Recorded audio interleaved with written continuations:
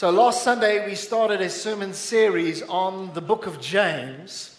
And the focus, I would say, in the book of James is all about putting your faith to work. This is a book of action, and this is a book that challenges believers. So we are journeying through this over the next number of weeks. And I encourage you, bring your Bible to church. Bring your pen and notebook and make notes, and let's see this as a time of studying God's Word and growing in the Word of God. Do you really love God's Word? Then let's get into it. Let's grow. Let's allow God to touch us and change us through His Word. Now, we looked last Sunday at the first half of chapter 1, and this morning we'll be looking at the second half of that chapter, specifically James chapter 1, verse 12 to 27. Please turn there so long, and I encourage you, keep your Bible open right throughout the time of the message. So as we refer back to a scripture, you're onto it, you can read it, you can follow in your Bible.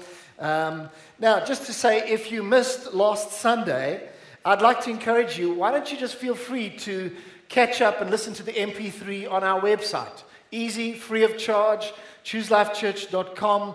Listen to the MP3 because you can build in a wonderful understanding of the whole book of James, especially if you don't miss out on any of this. Now, I would just like to reiterate some aspect of context and background regarding this book, which has 5 chapters, the book of James or the Epistle of James. And in terms of the background about the Epistle of James, who was this James and what do we know about him? Now, firstly, just to mention that there are in fact 4 James people in the Bible, and Jesus had 2 disciples by the name James. One was James, the son of Zebedee. The other one was James, the son of Alphaeus. Now, neither of them were responsible for this letter, but rather, get this, it was James, the actual brother of Jesus, that wrote the book of James. Isn't that amazing? And that he would become part of the whole movement of the kingdom of God. Wonderful, because, you know, if your brother is the Son of God, it must be quite something growing up with him. But at the end of the day, his life was also changed. And he became a leader in the church. And here he is, teaching the Word of God to us today. So James was writing to Jewish believers who were scattered abroad, the 12 tribes scattered abroad. Now, from Jerusalem, where this community was, that he was writing from into the 12 tribes, initially Peter was the key leader of the church in Jerusalem, which was like a mother church. But then Peter began to move on and plant churches elsewhere, and so James emerged as the key leader in that mother church in Jerusalem. And it's quite interesting because essentially he became the leader who was leading the first Christian community, the original Christian church. And he didn't have, others that he could look at and copy their example, other churches to follow on from. He could just have to start off scratch and go for it. So he was privileged to lead that first community. And James, he was a good man. According to Scripture, it seems clear that he was a good man. He was known as a pillar in the community. And what happened is that he led that community for about 20 years. Sadly, in the end, James was martyred for his faith. Now, in terms of the Epistle of James, it is full of a lot of wisdom. And this wisdom is intended to build mature Christians. Solid Christians. James is a person who loves to challenge people to say, well, are you really living the Word? And so I just want to warn you as we're going through the message today, there are some things that will challenge you today. So put your seatbelts on. Let's get straight into our passage. James chapter 1, verse 12 to 27. It says, "Blessed is the man who endures temptation. For when he has been approved, he will receive the crown of life, which the Lord has promised to those who love him. Let no one say when he is tempted, I am tempted by God. For God cannot be tempted by evil, nor does he himself tempt anyone. But each one is tempted when he is drawn away by his own desires and enticed. Then when desire has conceived, it gives birth to sin. And when sin is fully grown, it brings forth death. Do not be deceived, my beloved brethren. I love the beloved brethren phrase. Every good and every perfect gift is from above and comes down from the Father of lights, with whom there is no variation or shadow of turning. Of his own will he brought us forth by the word of truth, that we might be a kind of first fruits of his creatures. So then, my beloved brethren, do you see the love for God's people once again? Let every man be swift to hear, slow to speak, and slow to wrath. For the wrath of God does not produce the wrath of man does not produce the righteousness of God. Therefore, lay aside all filthiness and overflow of wickedness, and receive with meekness the implanted word which is able to save your souls. But be doers of the word. Please say the word doers. But be doers of the word, not hearers only, deceiving yourself. For if anyone is a hearer of the word and not a doer, he is like a man observing his natural face in a mirror. For he observes himself, goes away, and immediately forgets what kind of man he was. But he who looks into the perfect law of liberty and continues in it, and is not a forgetful hearer but a doer of the word, this one will be blessed in what he does. I want to tell you, you can look at lives of Christians around about you, and if you see the life of the doer, that is a blessed person, no doubt about it. Verse 26, if any among you thinks he is religious and does not bridle his tongue but deceives his own heart, this one's religion is useless. Now verse 27, which is often an overlooked verse, which doesn't receive enough emphasis, it says the following: pure and undefiled religion before God and the Father is this, to visit orphans and widows in their trouble, and to keep oneself unspotted from the world. Amen. The Lord bless the reading of his holy word. Amen. Good. Now, there are actually many important truths in this passage, and we don't have the time to explore all of them. But there are 5 ones which I feel are really crucial, and I would like to place them into 5 points and share that with you this morning. Are you ready, church? Point number 1, dealing with temptations. Number 1, dealing with temptations. In the passage, in particular in verses 13 to 16, we see that this deals with what can be called unholy temptations. Now, earlier on in James chapter 1, we see that we were dealing with something which could be called holy trials and testings. Holy trials and testings. But now we are dealing with unholy temptation. And this is very different. Let me tell you that holy trials are designed to bring out the best in you. But unholy temptations are there to try to destroy your life, to kill you, to destroy your life. But also, as we are talking about temptations, which clearly the scripture passage is dealing with, there's something that we need to settle right off the bat and be clear about. And it is this, that when we are tempted to sin, temptation never ever comes from God. You need to be assured of that.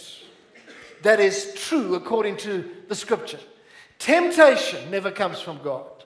Yes, God will allow tests in order for the developing of your faith, but he will never tempt you to commit any kind of evil. And we need to know and understand God's character. So he will never tempt us to any kind of evil. Can I get an amen? Amen. So let no one say, I am tempted by God. It just doesn't happen, because God will never, ever lure you into sin. Praise the Lord. And verse 14 and 15 of James chapter 1 says the following: But each one is tempted when he is drawn away by his own desires and enticed. Then when desire has conceived, it gives birth to sin. And sin, when it is full grown, brings forth death. Now, interesting. There is a tendency in mankind that we always want to blame somebody else or something else when things go wrong. Or if there is a dealing with an issue of temptation and then sin, we want to blame somebody else. We don't want to take responsibility for it. No, it was my circumstances in which it was raised. It was because my father was abusive to me. That's why I did it. Excuses all the time. And I'm sure you've heard the saying that Adam blamed Eve. Eve blamed the serpent. The serpent didn't have a leg to stand on. You've heard that one. But let me tell you, we need to take responsibility for sin. And we should not try shift blame or say it's not my fault, just the way I grew up. No, we need to take responsibility if we're going to deal with these things. Now, a key phrase from verse 14 is these words, own desires. Please say that with me, own desires. One more time, own desires. And when we are dealing with this aspect of temptation, we need to realize this aspect of own desires is very pertinent. And so let me ask you this question. Where does sin come from? Well, ultimately, the devil brought sin into the world because mankind went along with it and so on. But now that the fall is over and all of that, sin comes from our own desires. That is what the Bible says. It comes from our own desires. And in other words, it comes from within our hearts. It comes from our fallen nature, our unregenerate nature, our old nature. And Jesus confirmed that sin comes from within the heart. From Matthew 15, verse 19, he said, for out of the heart, please say the word heart. For out of the heart proceed evil thoughts, murders, adulteries, fornications, thefts, false witness, blasphemies. I just want to point out the one word there, which is the word fornication. And I just want to say to you that fornication is sex outside of the covenant of marriage. And I want to say, even though the world might think that that is cool, I want to tell you, God doesn't think that that is cool. It's not okay. It's simply not okay. Come on, you can put your hands together because that's the truth of the Word of God. And so I want to remind you that fornication is sin. And I believe that there's not enough pulpits declaring it clearly, and we need to know it clearly so that we can make sure that we're not going and being conformed to the pattern of the thinking of the world, but we're being transformed by the renewing of our minds. I want to tell you, is the Word of God challenging you? Absolutely. And there might be some people under the sound of my voice. I want to tell you, stop living together and then get married under God and in the blessing of God. You know what? All the guilt will go out of the door right away. All of the guilt will go out of the door. Let's be people that obey the Word of God. Now, in terms of this aspect of sin coming out of the heart, I want to ask you, and temptation and so on, are we helpless victims of sin? And the answer is certainly not. Because let me tell you, in Christ Jesus, we are victorious over sin. The blood of Jesus has empowered us to be victorious over sin. And you cannot be victorious over sin in your own capacity, in your own power. You're going to fail time and time again. I'm going to fail time and time again. But I want to tell you, there is one who has a power that is far greater, and he endues us with power in order to live a victorious Christian life. Because I can do all things through Christ who strengthens me, and it is through Christ that we are led in triumph. And so, no, you are not a helpless victim when temptation comes along, but you have Christ in you, empowering you to live a victorious life. I think of David and Bathsheba, a well-known story in the Bible.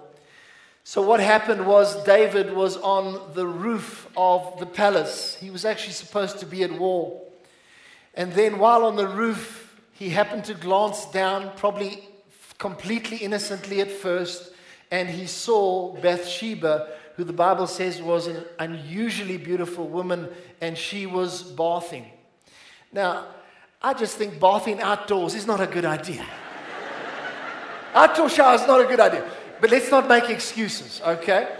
So, he sees this lady and she's bathing and she's very beautiful. And right there comes the choice. Because if he starts to entertain it, it's going to lead to destruction. But right there is where he sort of said no, right in that point of time. But instead, he probably began to look a lot longer, and then he called somebody, said, "Who is that? Go fetch her for me. Bring her here." And they slept together, and there was a baby conceived out of that. But you know what? God was very displeased with David, because David had sinned in the eyes of the Lord. It was clear that there was destruction that also came as a result of this. And I just want to remind you, folks, that the devil is a liar. When you're at work and you see that colleague at work and you think, wow, they're very nice, and maybe my life would be better if I said no to this person that I'm married to and yes to this person. My life would be better. I want to tell you, it's a lie. The devil is a liar. Don't give in to his lies. Don't believe his lies. He never tells the truth. He's the father of lies. He opens his lies and talks about his lot of rubbish. He's the father of lies. And I want to tell you, your life will not be better if you go with that person. Your life will be worse off. I can prophesy your life will be worse off. And so we need to make sure that we're doing what honors God in situations like this. Now, there is a process that leads to sin. It doesn't just happen. There is a process. It starts small, yes, just with that glance. But you know what? If you follow and entertain that, it ends big and bad. It is not a pretty sight. But the key, one of the keys that I see it, is the following. The moment the evil thought comes, say no. Stop it early. That is the key. Let me say it again. The moment that evil thought of temptation comes, right there you say no and you stop it. It's so much easier than trying to let things go further and think, no, you'll just pull it back. Because let me tell you, when that thought comes and you stop it, it makes it a lot easier, because let me tell you, if you don't think it, you won't end up doing it. It's very true. And so there's a powerful verse. It's Romans 6, verse 12 to 14. And this is a verse which speaks about victory over sin. Romans 6, 12 to 14, it says, "Therefore, do not let sin reign in your mortal body, that you should obey its lusts. And do not present your members as instruments of unrighteousness to sin, but present yourselves to God as being alive from the dead, and your members as instruments of righteousness to God." And then I love this part. "For sin shall not have dominion over you." Do you hear that? Oh, I love that. "For sin shall not have dominion over you, for you are not under the law, but are under grace." And I want to tell you, that scripture is telling you that you can live in victory. Even if your parents who went before you lived a life completely full of muck and sin, I want to tell you that you can start afresh by the blood of Jesus. And you can live in victory in your life. Say amen, would you please? Now say this after me. Sin has no dominion over me, because Jesus empowers me to live righteously. Amen. So we have to rely on Christ's power. Number 2, be assured that Father God always gives good gifts.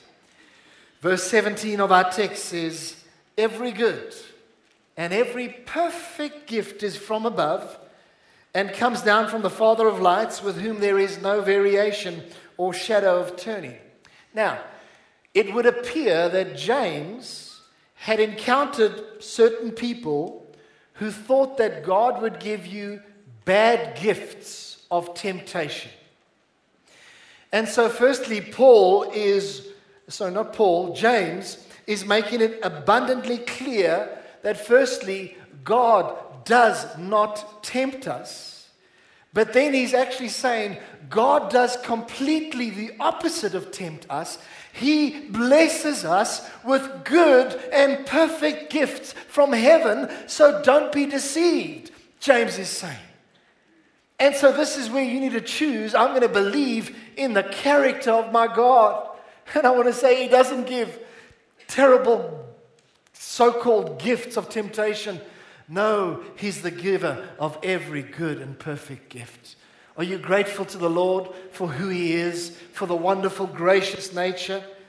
And so James is urging us not to be misled, but to believe in the wonderful goodness of God. Now, this passage refers to shadow of turning. Please say that, shadow of turning. Quite interesting. Now, the shadow of turning, some theologians say, may refer to the sundial. Because what happens is, with the sundial, when the sun moves, the shadow turns. That's what takes place. And also the sun, moon, and stars, they are changing all the time. And essentially, there's no consistency. There's the shadow of turning. Even if you stand in one place long enough, you start to see that your shadow turns. And so the point is that there's no consistency in terms of the shadow of turning.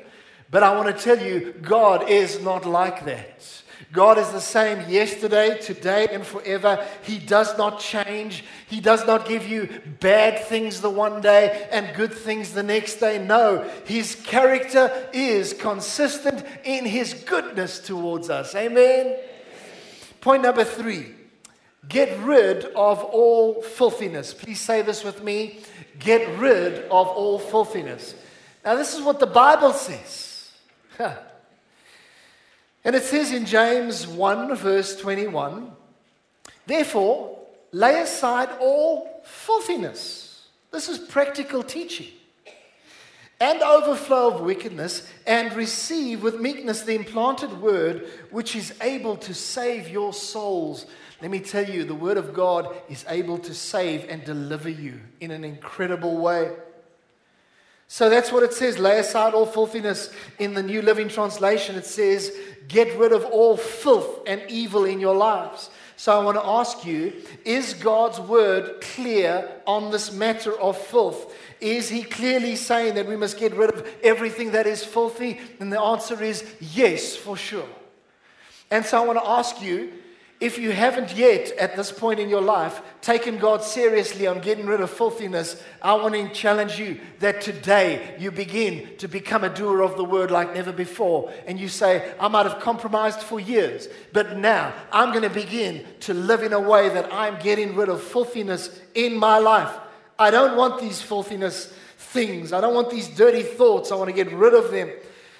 And let me just tell you that as long as you are on planet Earth, you are going to need to say no to that which is filthy and yes to that which is righteous. One day when you get to heaven, we won't have to worry about that anymore. But as long as you're on earth, you're going to have to say no to what is filthy. Some of you might say, well, John, I've been saying no for so many years. It's almost getting a little bit tiring. And I want to say, please don't give up. Don't give up. Keep on saying no.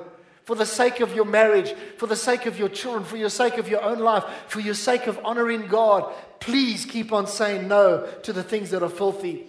And Galatians 6 verse 9 says, let us not become weary in doing good, for at the proper time we will reap a harvest if we do not give up.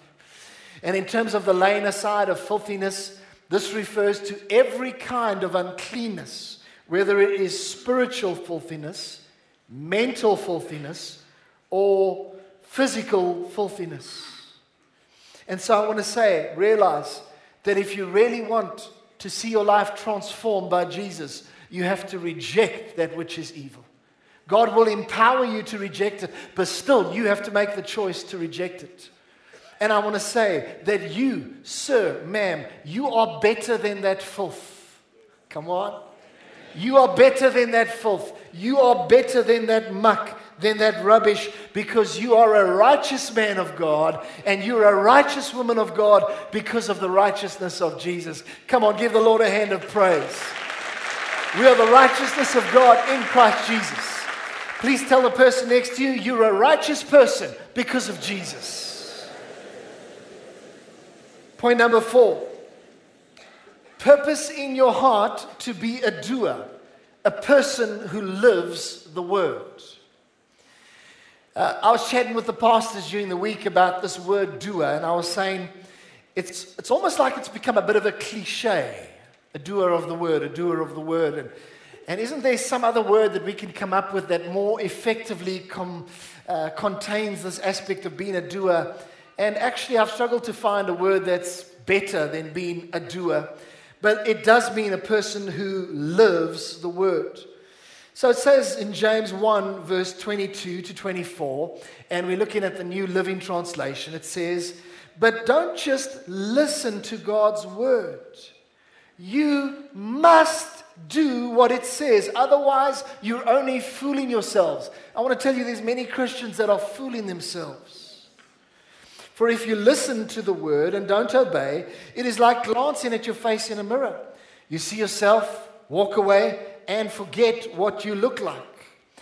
And so, in essence, what this is saying is, don't let the word of God go in one ear and out the other ear. But when you hear the word of God, the key is to act on what you hear. And when you act on what you hear, you become that person who is a doer. And I want to tell you, I can see the difference in people's lives in this congregation who have purposed in their heart that they will be doers of the word. You can see a change. The moment you determine, I'm going to be a doer of the word, it's like your spiritual life goes to another level. And suddenly it's not just talk, but it's action. It's living it. It's being a doer of the word. That is what God is looking for. And so the Bible, if it just hangs around, doesn't make a difference. But it has to be put into action. Let me ask you this question. If you own a copy of the Bible and it stands on your bookshelf unused, is that of any benefit? The answer is no. If you read the Bible as mere human literature, is that of any benefit? And the answer is, well, probably not. You see, it's not enough to admire the Word of God. It's not enough to just look at those proverbs with a cold heart and say, wow, what fascinating wisdom we see in the proverbs. It has to translate into transforming your life and becoming a doer of the word. We must obey the word. It must transform us. So in reality, it deals with the desire of your heart, because in your heart, there needs to be a desire to hear what God is saying through His word and do whatever He says as a result of what is being said. And so I want to say to you, child of God, the Bible must translate into action in our lives. Am I making myself clear? But one more thing about this. I believe that the Word of God must become so in us, and we become so doers of the Word, that we actually become the Word in flesh. That people start to see your life is a literal demonstration of the Word of God. And that they are the letter that they are reading. Your life is the letter that they are reading about the Word of God. The Bible says that we are living epistles. People are reading our lives. And one of the most powerful stages you can reach in your walk with the Lord is where you are so truly living it that people see Jesus in you. They see that Jesus is manifested in the flesh, in my brother-in-law, in that person at work. Come on, praise the Lord, amen. Now, a theologian said the following, which is very interesting. It's on your screen. To profess great love for God's word, or even to pose as a Bible student, is a form of deception unless our increasing knowledge of the word is producing increasing likeness to the Lord Jesus. Isn't that powerful? I want to say something. I'm going to speak quite openly here. Our main university campus has a theological faculty. But you know what? Many of the people that lead that theological faculty are not doers of the word. They intellectually know the word. They've got so many degrees, but they've got no temperature. They've got no fire of God inside of them. And I want to tell you, I pray for the day when all the theological institutions in this country would be run by people who are on fire for God, who know how to live the Word, and see lives transformed of students that come into that context. Because God is not pleased by that hypocrisy, by that fooling of themselves. I want to tell you, the Bible says they are deceiving themselves. But we need people that will live the Word of God. Amen. Amen.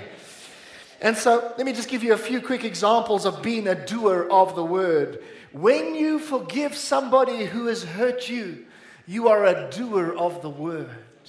When you honor your parents, you are a doer of the Word. When you keep yourself pure, you are a doer of the Word. Listen to this one.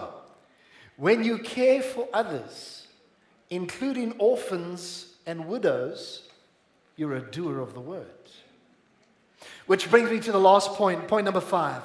True Christianity involves caring for the vulnerable. Please say this with me. True Christianity involves caring for the vulnerable. And the scripture says in verse 27, pure and undefiled religion before God and the Father is this, to visit orphans and widows in their trouble. And James is sure challenging us here. But wasn't it good to hear earlier in the service the testimony of reaching out to those who don't have much and helping them with primary health care? That includes orphans and that includes widows. Almost said videos. Widows. Praise the Lord that reaching out is taking place. Also centrally from the congregation, we are reaching out to orphans and widows in many ways. Also, we did an audit recently of our congregation to find out, besides for centrally as a church, how many people in the congregation are involved in social upliftment ministries outside of the church, this local congregation. And it is approximately 50 people that are serving in ministries that are uplifting people, and many of those are lifting up orphans and widows. Can we thank the Lord for that? Amen. It's wonderful. Sometimes you read this and you think, well, nobody's doing enough. And yes, we can do more. But I also just want to say, thank you, God, for what is being done already. And yes, James is sure challenging us. And in James, what he's saying, essentially, he says, listen, if your life has truly been changed by God, then demonstrate it. Demonstrate it by showing love and compassion for people that are vulnerable. And he mentions orphans and widows as examples. But I'd like to say that it's not limited to orphans and widows.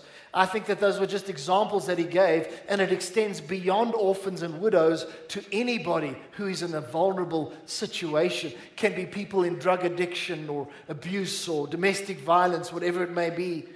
But here, you see, folks, the thing is, we cannot ignore the hurting if we're in love with Jesus. Because the way in which he changes our hearts makes our hearts soft towards other people. The last scripture I want to read, and it's Matthew 25, verse 40, Jesus speaking. He says, whatever you did to the least of these, my brethren, my brothers and sisters, you did it to me. That's how God feels about this. And I want to end off with one final statement. God is looking for a godliness that moves us to compassion. Can you say amen? Amen.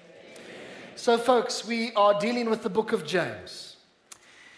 We've dealt with the second half of chapter 1. Essentially, we dealt firstly, number 1, dealing with temptations. Secondly, we spoke about be assured that Father God always gives good gifts. Thirdly, we dealt with get rid of all filthiness. Fourthly, purpose in your heart to be a doer, someone who actually lives the word. And then lastly, true Christianity involves caring for the vulnerable. May I invite you to stand as we close in prayer.